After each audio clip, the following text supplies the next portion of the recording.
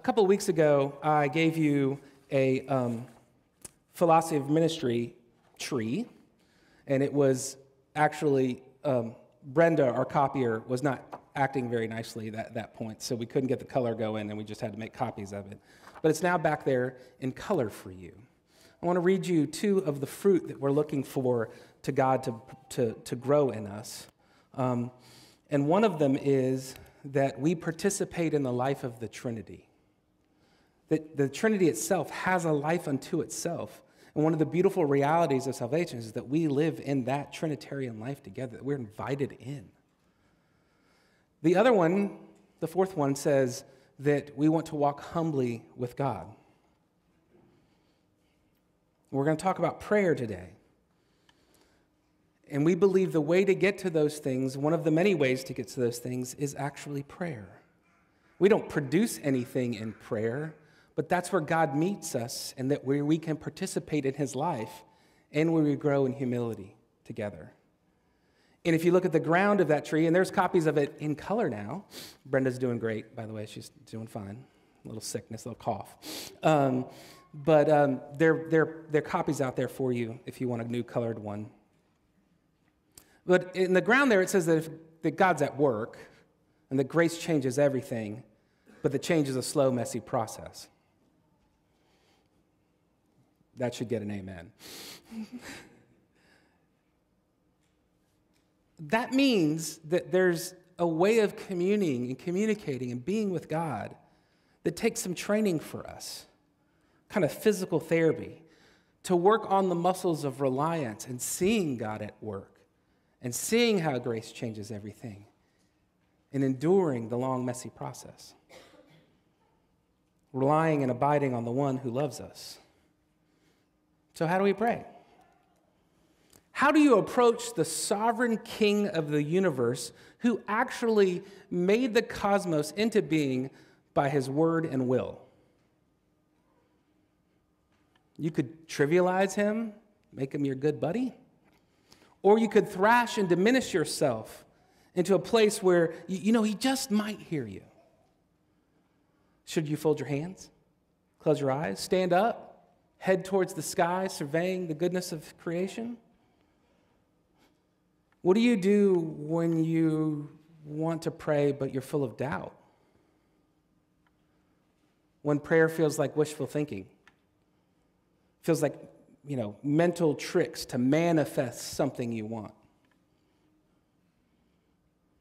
Or maybe, just maybe, this sovereign God and King of the universe actually wants to hear from you, even though he knows what you're going to ask before you say it. What words would we form on our lips? What posture would we take in our hearts and our bodies? The reason I read those children's prayers is because I think children pray the best. Not because of their insight or deep theological sophistication, but because they just show up as themselves to a God they realize will always be himself. Maybe it's why Jesus commanded to approach the Father like children. I want to say this in the beginning of this series. I've never met a single person satisfied with their prayer life. Not one. Everyone mourns its scarcity or sincerity. But what if that's not just normal and a product of our sin, but also a gift? What if just the truest things about prayer is that it's actually contact with the eternal God? And then, therefore, our experience of it is always something that's a little bit strange or mystifying or infinite, and always just has us feeling and reeling with some kind of discomfort, insecurity, and yet longing for more. What if that's the case? The Lord's Prayer is the most famous prayer in all of Scripture and likely all of the world. It is translated at this point to 1,698 languages and dialects. I didn't know there were 1,698 languages and dialects. Some of those are certainly ancient or no longer used. So we're going to dive deep into this prayer. Next couple of weeks, I'll be out. I'm going to my cohort, my Schlupfwinkelbruderschaft, which you always tease me as with some other name that sounds like that.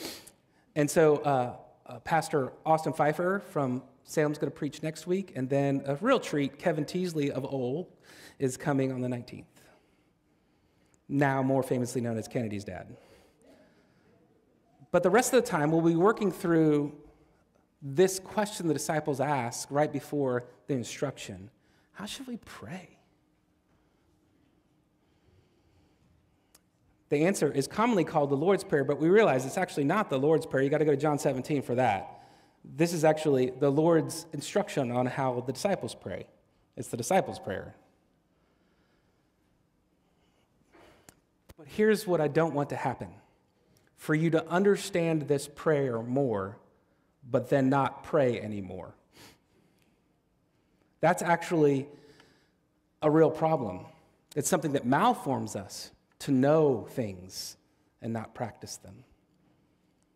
This prayer is not just a prayer, it's a prototype, a model for all other prayers, and a kind of training for our future prayers. So if we work through the whole sermon series on prayer and you understand it better, that's probably good.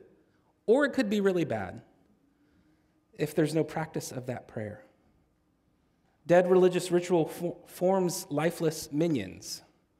Living habits of prayer are where the magic and majesty happen to us and where we see it in God. Don't get me wrong. It is where we taste and see God a lot of times. But it isn't always where we feel better. Prayer is like eating and most habits of the spiritual life. You only remember, a handful of fantastic meals in your entire life. But if you're lucky, you've eaten every day. Same with prayer. You commune with the living God. And it starts here. Our Father in heaven. The traditional form from the King James Version is Our Father who art in heaven. It's beautiful, but some of the more modern translations, and certainly the wooden translation, may get at it a little bit better. If you were reading the original language, it starts with the word Father, Father of ours, in heaven. The first word is Father. I think I've told you the story maybe once or even twice. In seminary, we used to have these lectures at local bookstores that was tied to the Francis Schaeffer Institute. Francis Schaeffer was a long and wonderful theologian, cultural engager, and pastor. And professors usually gave these talks. One of my professors was speaking. An assortment of random students or passersby were at the talk at Borders or Barnes & Nobles. I don't quite remember which one. He gave the talk. I don't even remember what the talk was about. And then he opened it up for questions. Now, this professor had a shaved head, really tight, strong beard. He was completely ripped and still is to this day. He used to be a special ops soldier in the Army. Plus, he was a Yankee and kind of gruff. When Q&A came, one person was enraged, and she said, "You refer to a loving God as Father? I can't even stomach it. If you knew what I've endured at the hands of a father, you'd know a loving God would never call himself Father." Obviously, tension, anxiety, semi-public place. How would he respond? I'll tell you at the end.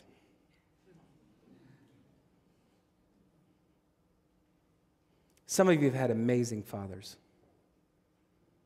Some of you had amazing in ways and not so amazing in way fathers. To this day, my wife knows that if she calls her father and says, "I need you," however long it takes for him to get in the truck and drive to her is how long it'll take for her to see him. To this day. If that happens, it's probably my fault, by the way. Most of us have had fathers that mix absence and presence and love and dysfunction, joy and pain in our stories. But for some reason, Jesus makes us start with Father. The great Haddon Robinson, amazing preacher and writer about preaching, that single word Father, he says, sums up the basic relationship of the Christian faith and prayer. when we come to the creator of the universe, we address him as Father. Y'all, sometimes it takes me 10 minutes, sometimes more. Sometimes I can't even get there because of all the things that are in my head, all the lies about me or God. They invade my brain and heart when I sit to pray. I have to fight back to my wrong thoughts and emotions about God. I have to fight back my wrong thoughts about me to get to the place where I can utter with any kind of authenticity, Father. Now, to talk about the Father within Christianity is to talk not just about us being his children. To talk about the fatherhood of God is to talk about the eternal Son, the Lord Jesus Christ, the second person of the Trinity that became flesh as Messiah, our Lord and our brother, and the one teaching us how to pray. The radical reality of the fatherhood of God is that it is declared by his only begotten Son, Son of God, Son of man, the one teaching us this prayer, the long-awaited one, the Savior. The Old Testament addresses, as far as I can read, I may be off here, God as Father less than a dozen times. And in every case, it's the entire nation of Israel speaking to God that way. So as far as I can tell, and I could be wrong here, Abraham, Moses, and Saul, many of the people we see in the Old Testament never went into their room to pray and started calling him Father. In the New Testament, it happens either directly or in allusion 275 times. So when Jesus gets on the scene as the eternal Son and then offers our life to be hidden in his, he offers up an incredible way of relating to God, our Father. Because he is the true Son, the true child of God. So Jesus is saying, being united to me frees you up to know and talk to God like I do, as Father. His own Father, now your Father. And so in Christ, we enjoy a deep, familial, intimate, and childlike relationship to his Father because of what he has done for us at the cross and the resurrection. I just want that to astonish us. That's it. Let it draw you in that in Christ you are welcome to be a child of God. And it is our Father, or Father of us in a more wooden translation. Jesus often tells us to go away in solitude to pray, and does it himself, but he never says that when you're there, you're all by yourself, directing with God as just me and my God, but that you are now connected to all those who call on Father. I've said it 100 times, Christianity is a team sport. It's a family. It's why we make the vows we do in baptism.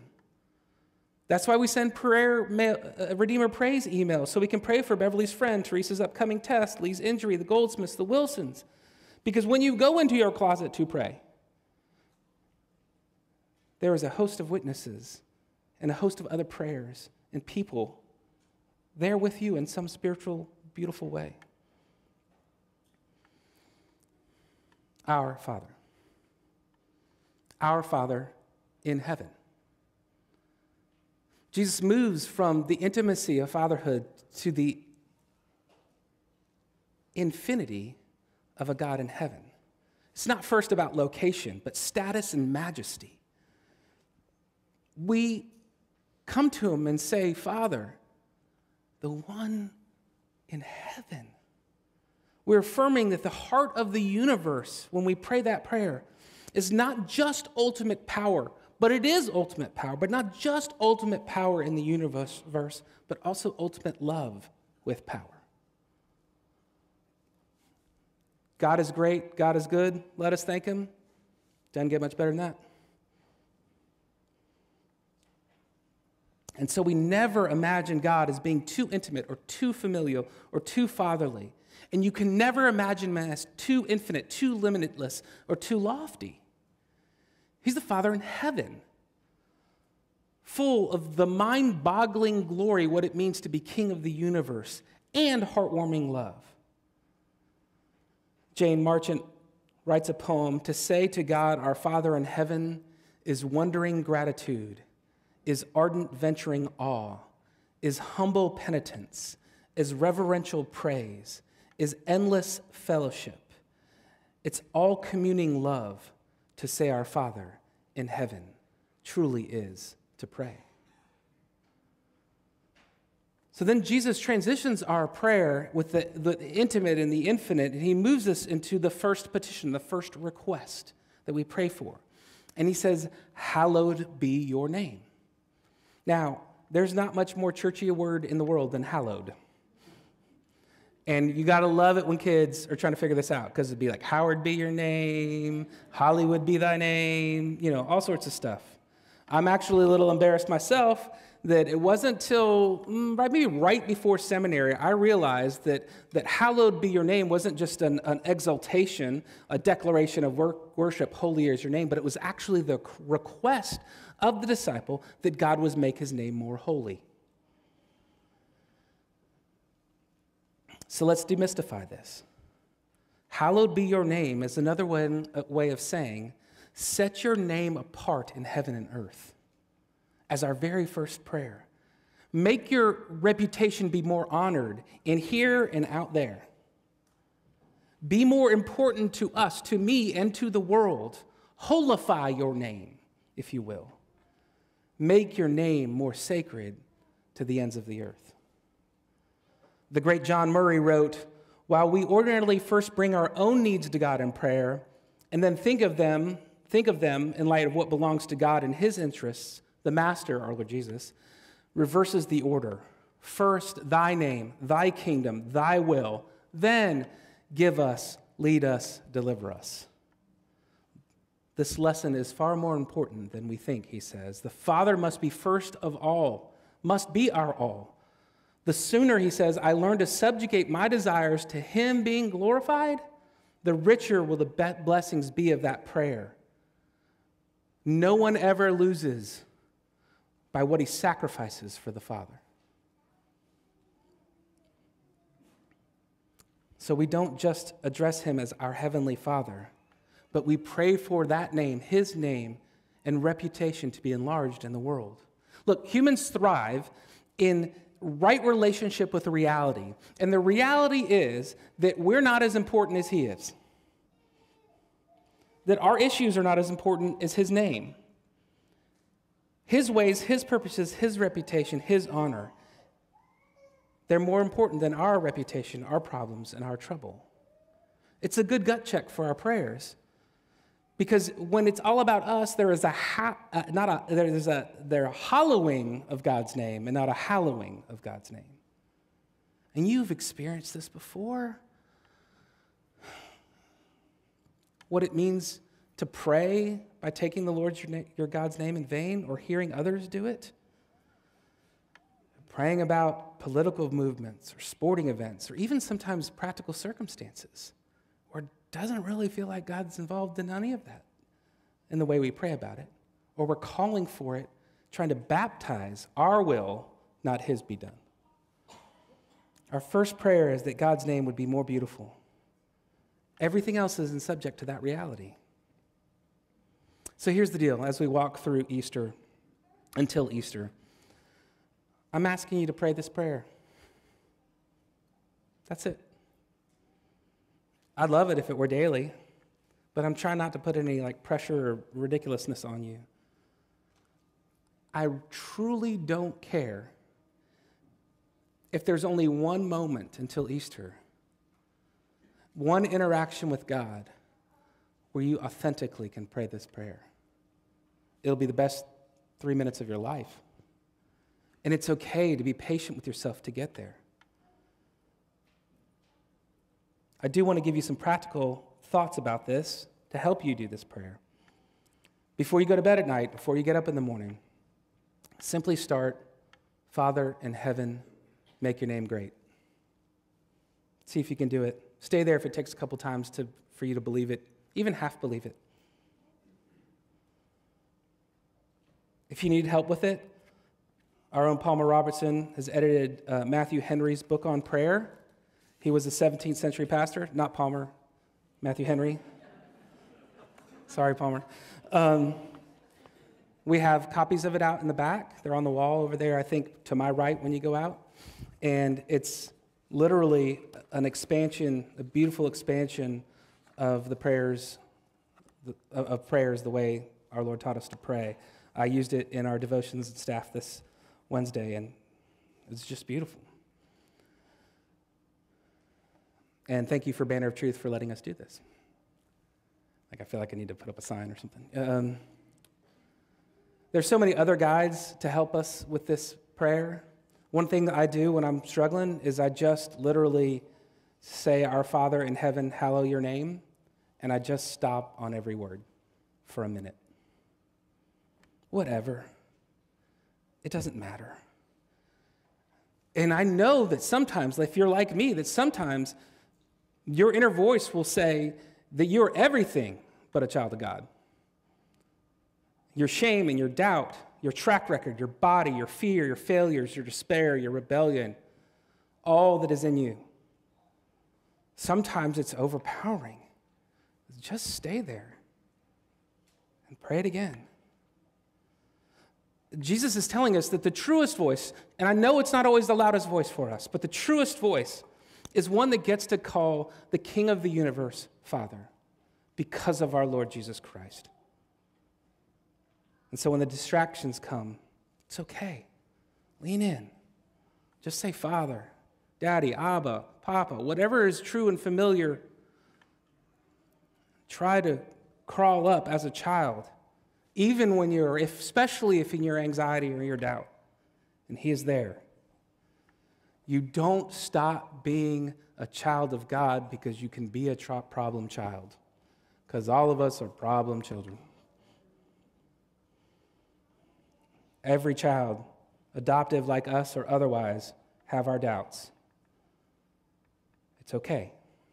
Be patient with yourselves because your Heavenly Father is patient with you. It doesn't change that you are loved or belong. Remember, Jesus saying, hey, you're with me, you're in me, I am in you. My Father is now our Father, and He accepts you because He's accepted me, because I have been the true child. And He's the one that put me up to this anyway. It is my delight, but it was our plan together. And so you're secure here as adopted children, as my brother. Start your prayer in this kind of rest, even if you can't get to any other petitions. Start there.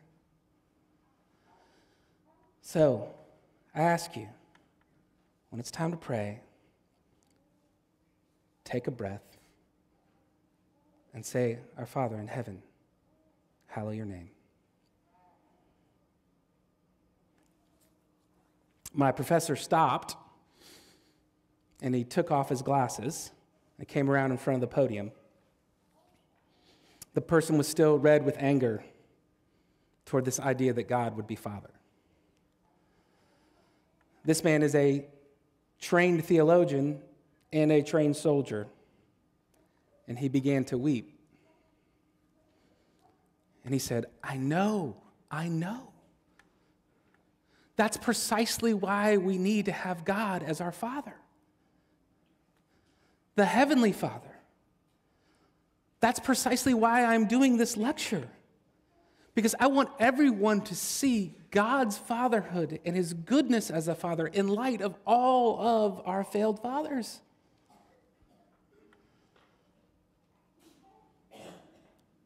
Still in tears, he says, I ran away from home when I was 14 because my father lit my bed on fire when I was in it. You and I know what it needs to have a redeemed view of what a father is and how we can come to Him. We especially know this. All of us kids, with good fathers and bad fathers, need a redeemed view of who God is, and He defines it by being the true Father.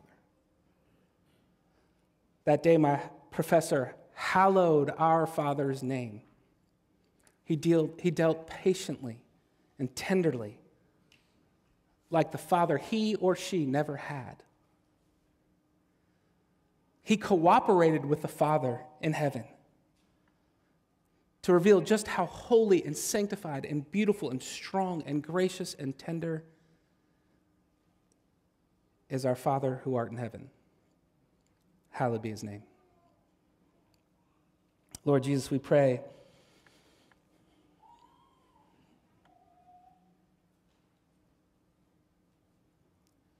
teach us to pray, Father, to communion with your Father as ours. Teach us to prioritize our prayers, that his name, that the triune God would be glorified as the very first concern for every utterance to you.